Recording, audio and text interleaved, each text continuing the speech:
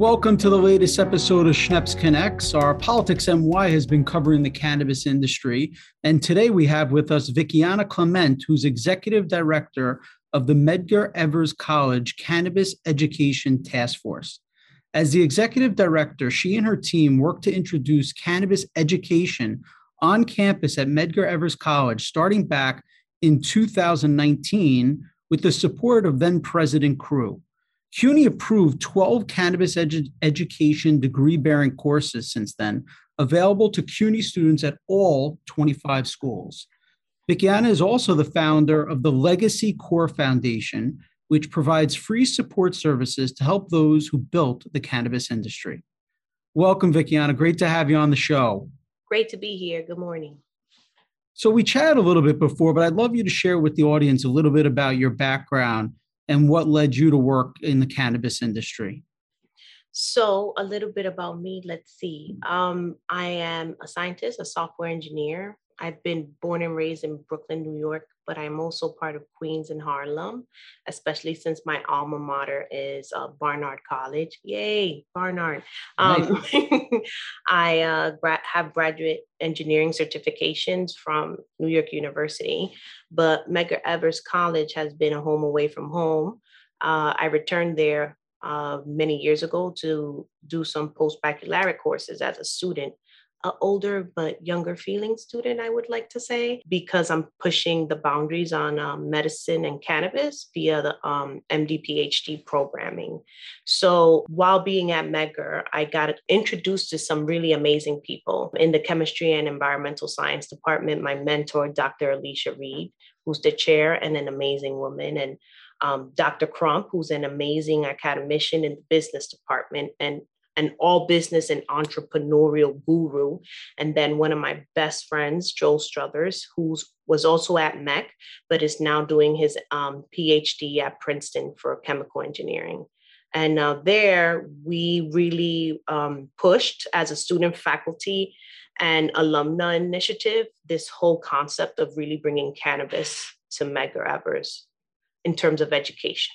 So I feel the cannabis industry obviously is much more embraced than it was in the past. And you formed the Legacy Core Foundation. So talk a little bit about what would define a legacy member. So for legacy, there are many stereotypes, unfortunately. And one of the things that the Legacy Core Foundation is try to really address those stereotypes and really bring to light who legacy is, who they are. A lot of people may know legacy as those who are pioneers of the cannabis industry prior to any legalization in any state. Basically, people who built the cannabis industry as we know it today on their backs, and those who risked everything to provide people in need with a plant that brings them healing and clarity and peace. But I personally see them as the best and the brightest upcoming and current cultivators, extractors, breeders, and pheno hunters worldwide that should operate on a federally and or state regulated platform, since they've been doing it all this time anyway. So do you find that a lot of them just need help with that transition? The Legacy Core Foundation was created not just overnight. We've been working for about 2.5 to 3 years, and we basically went to the 5 boroughs and collected data. We spoke to different legacy constituents, and we really asked them what they needed, how they saw themselves transitioning. We had amazing, candid, and really deep conversations with a series of legacy operators, almost 100, which 100 is not even, I think, half of a percentage of the amount of legacy population here in New York. But we did need some data to see where we were going to kind of put together this resource for them. And the data gave us a lot of insight into not only what kind of educational trainings they would need, basically not only what they would need, but also what they would want to see in policy, what they don't want to see. And also, in addition to that, if they're open to different pipeline opportunities, how that looks. So we really got a lot of information from them. We were able to really get a lot of good insight, and we took all those insights and we put together this foundation that has a series of different modules, training modules that addresses a lot of these needs. In addition to that, we got a lot of support, we being the Legacy Core Foundation, from different community organizations that also want to help really execute this vision to their populations, because one foundation or one organization cannot do something like this grand on its own. It needs a series of partners. So we were able to get a lot of amazing different community organizations to support us, as well as amazing different industry leaders that are also available to provide pipeline opportunities for those that are interested as well. So if I'm hearing this right, I mean, is this really geared towards people that may have not have been as privileged and or knowledgeable of the cannabis industry and the legalization, and this is a way to educate them and transition them into something that wasn't necessarily legal to something that now is legal, and give them kind of the foundation to be able to build a business? So when you say this, you mean the foundation itself, the initiative of the foundation? Yeah, the members. So the members themselves, the other issue with legacy and the different stigmas out there is that people tend to put legacy into one category. And there's a series of different categories for legacy in itself. So some members are not aware of all these things, but there are some that are very, very well aware of and like what they see, and some who don't like what they see. And so we were able to gather that data and be able to address some of those issues within our program and the module developments. Let's talk a little bit about the program at CUNY, at Medgar Evers. What was the feedback initially from both students and faculty? Student and faculty have always been in very much support. Administration, our previous administration, the first one, they were extremely supportive as well.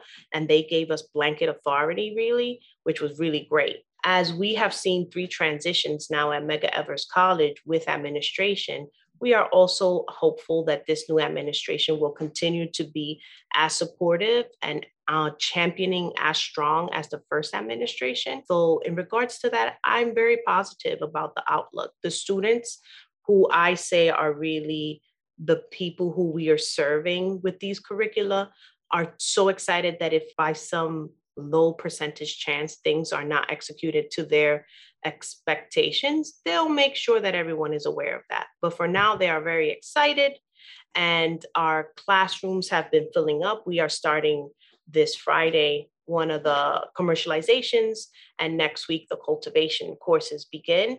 And you can knock down really excited students no matter how much you try, I say. So it's great to just give them what they're asking for. And I guess that's what we did. So how many courses are there being offered now?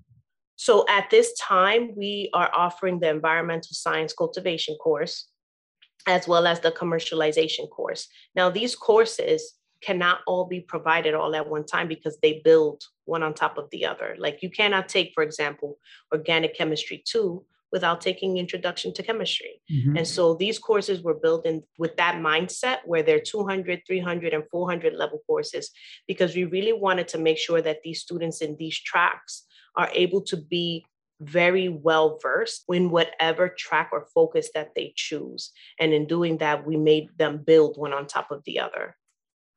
You know, one of the best things I find about, education besides learning is really a pathway to a career. Have you found that there have been companies that have reached out or that the students can work with for internships or opportunities for career advancement? Yes. So the task force has been working on this initiative for 3 years. And in doing so, it didn't only involve the curricula development. We went to industry to get their feedback on the curricula development that is approved. But in addition to that, we really spoke to them about the different entrepreneurial and experiential learning opportunities that are vital to be provided to these students, really so that they can be fully engrossed in 21st century skill sets within this industry, right? And I love to bring up this example. I am not very handy. I am not. And so the other day I had to change a lock on my door, and I really did not want to ask my husband for support. Why? I don't know. I guess because I ask him for a lot and I don't want to be that annoying type. So I said, let me go on YouTube. And I went on YouTube and I really tried to learn how to change a Mortise lock, which is the worst, I think. And I watched that YouTube twice and I still needed to ask him for help. because I was like, oh, can you help? I saw that the guy did this, but when I apply it, it's not working out for me.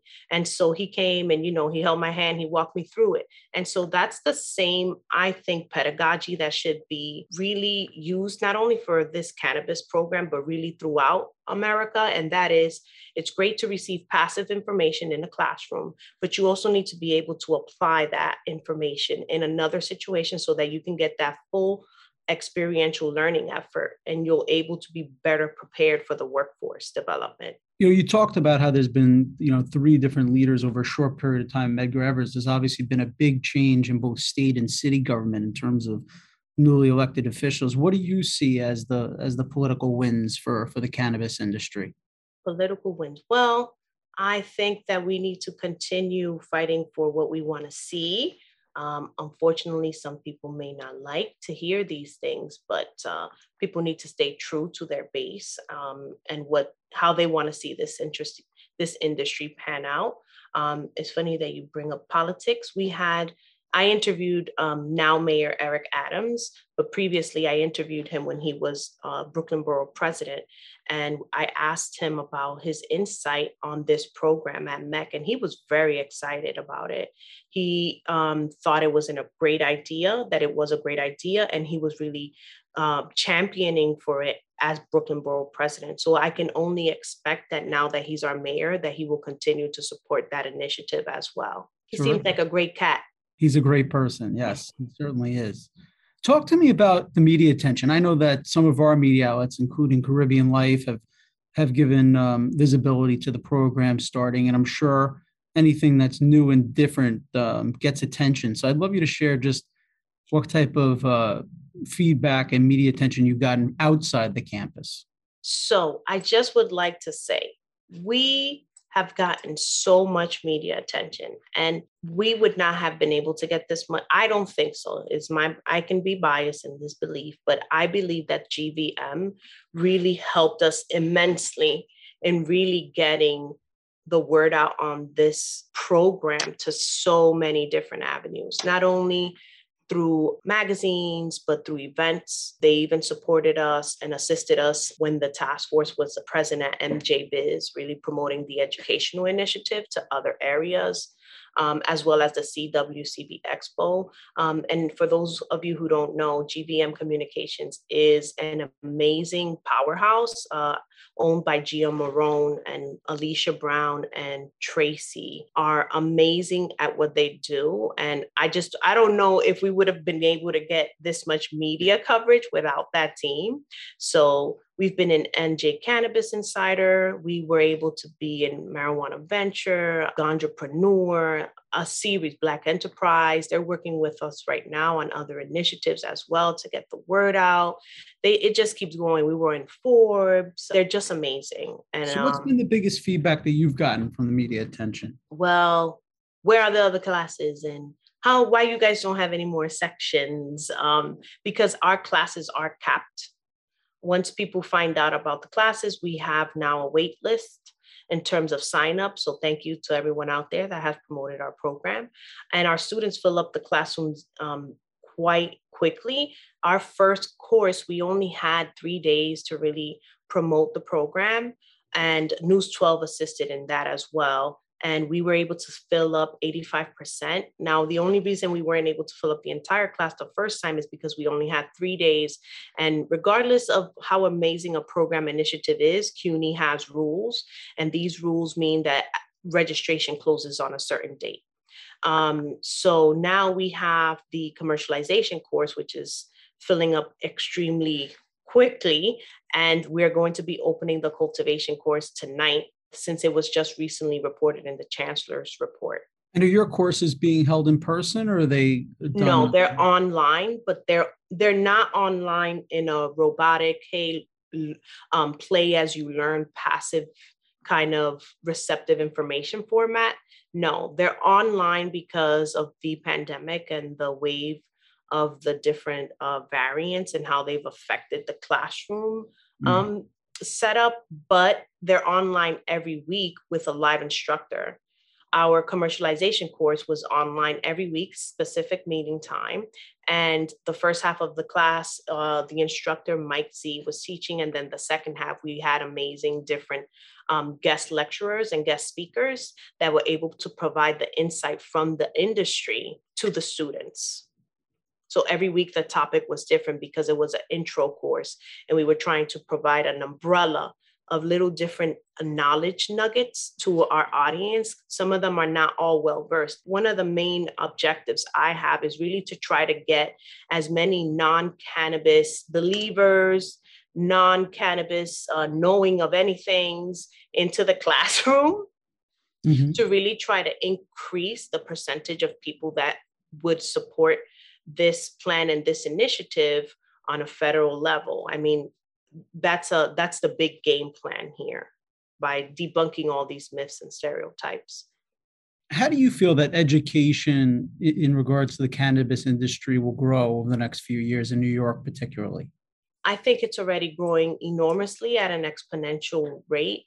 I may be a bit biased. I know this already, because I'm really so pro degree bearing education for cannabis, just because there's so many certification programs throughout the state, and I'm not knocking them. I think they have done a good job to support education in that way. But I believe that to really provide more structure to this industry, we really need to now formalize more of the education so that students, industry, as well as academicians could really move the frontier on this.